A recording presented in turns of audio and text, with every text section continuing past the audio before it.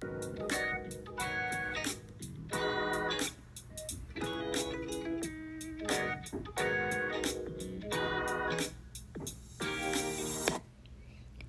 everyone, welcome back to my podcast. I am your host Amy Situ, and today I am going to talk about one of the most interesting politicians and former slave who fought for his own freedom and other black people as well. I read about a lot of politicians to do research for my history project, but there's one politician that I found very interesting. His bravery got my attention, so I decided to make a podcast on him. The politician that I found interesting is none other than Robert Smalls. Smalls was born on the 5th of April in 1839 at 511 Prince Street, Beaufort, South Carolina. He was born into slavery, and his mother, Lydia Polite, was the slave owned by Henry McNee, who is rumored to be Smalls' surrogate father. His mom taught him religious values, self-esteem, and hope for eventual freedom. She also showed him the horror of slavery and made him witness the whippings of the field hands, which were a frequent occurrence. His rumored father, Henry McNee, taught him valuable life skills.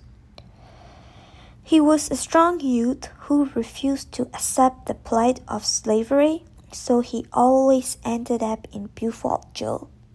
His mother was worried about his safety, so she sent him to Charleston to work as a laborer at the age of 12. He worked as a waiter at the hotel and later ended up working at Charleston Harbor.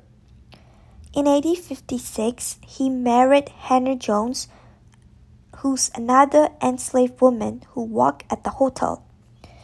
Elizabeth and Robert Jr. were their two children born after they moved in together. Smalls tried to purchase his new family's freedom with savings. But sadly, Hannah's owner insisted on receiving $800 in exchange for her freedom. It would have taken Robert years to save up enough money, and he knew that he couldn't save that much money in a year. So he realized that as long as he and his families were in shackles, they could not be certain of a future together. There was a time when Smalls assured his wife they would be freed from slavery together. Robert Smalls was a slave and a crew member of the ship Planter, which was sailing in Charleston Harbor when the Civil War broke out in 1861. Smalls found himself flying on the ship, which the ship's owner had leased to the Confederate Army as a support. The Confederate state had emerged victorious from multiple battles, and it appeared that the goal of establishing an independent republic of slaveholders may be accomplished by early 1862. Robert Smalls chose to learn the truth right away. He thought of a way to set his family and himself free.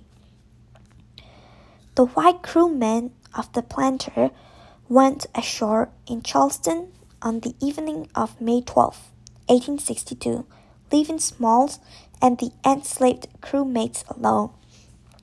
In order to pick up their waiting family members, Smalls and the other freedom seekers fired up the ship's boilers at 3 a.m.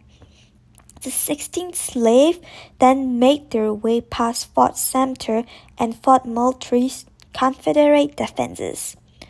As they sped past the gullible rebels, Smalls, who was a pilot, knew the appropriate signals to send and even wore a captain's hat to help conceal his identity. After Smalls sells the party to the Naval Blockade Squadron, he gave the U.S. naval control of the planter. The family of Robert Smalls were finally free. Smalls and his crew were feted by the people of the North. As a prize, Congress gave them half the value of the planter. Smalls traveled to Washington to meet with President Abraham Lincoln, where he assisted Lincoln in convincing Lincoln to allow black men to serve in the Union Army. Soon after the meeting, Secretary of War Edwin Stanton ordered the recruitment of 5,000 former slaves to fight for the Union. Smalls later became the pilot of a Union ship, the USS Crusader, and then the captain of the planter. He was the first ever black man to be promoted to captain despite never having served as a commissioned officer. Smalls was granted a pension equal to that of a Navy captain by an act of Congress in 1897. After the war, he went back to Beaufort and bought Henry Magny House with his savings while he was working as a Navy captain. Beginning with the 1868 Constitutional Convention and progressing to become a state legislator, Smalls was actively involved in South Carolina politics during Reconstruction. The state's first public education system was formed and promoted by him, and this was his greatest accomplishment. Following his election to 5 terms in Congress, Smalls successfully secured a naval facility for his state. In 1895, he bravely opposed Benjamin R. Tillman's efforts to deny Black Carolinians the right to vote at the Constitutional Convention. During Reconstruction, the first African Baptist church in Beaufort, one of the city's several historical black churches, functioned as the head of social and political life. He was also a member of this church.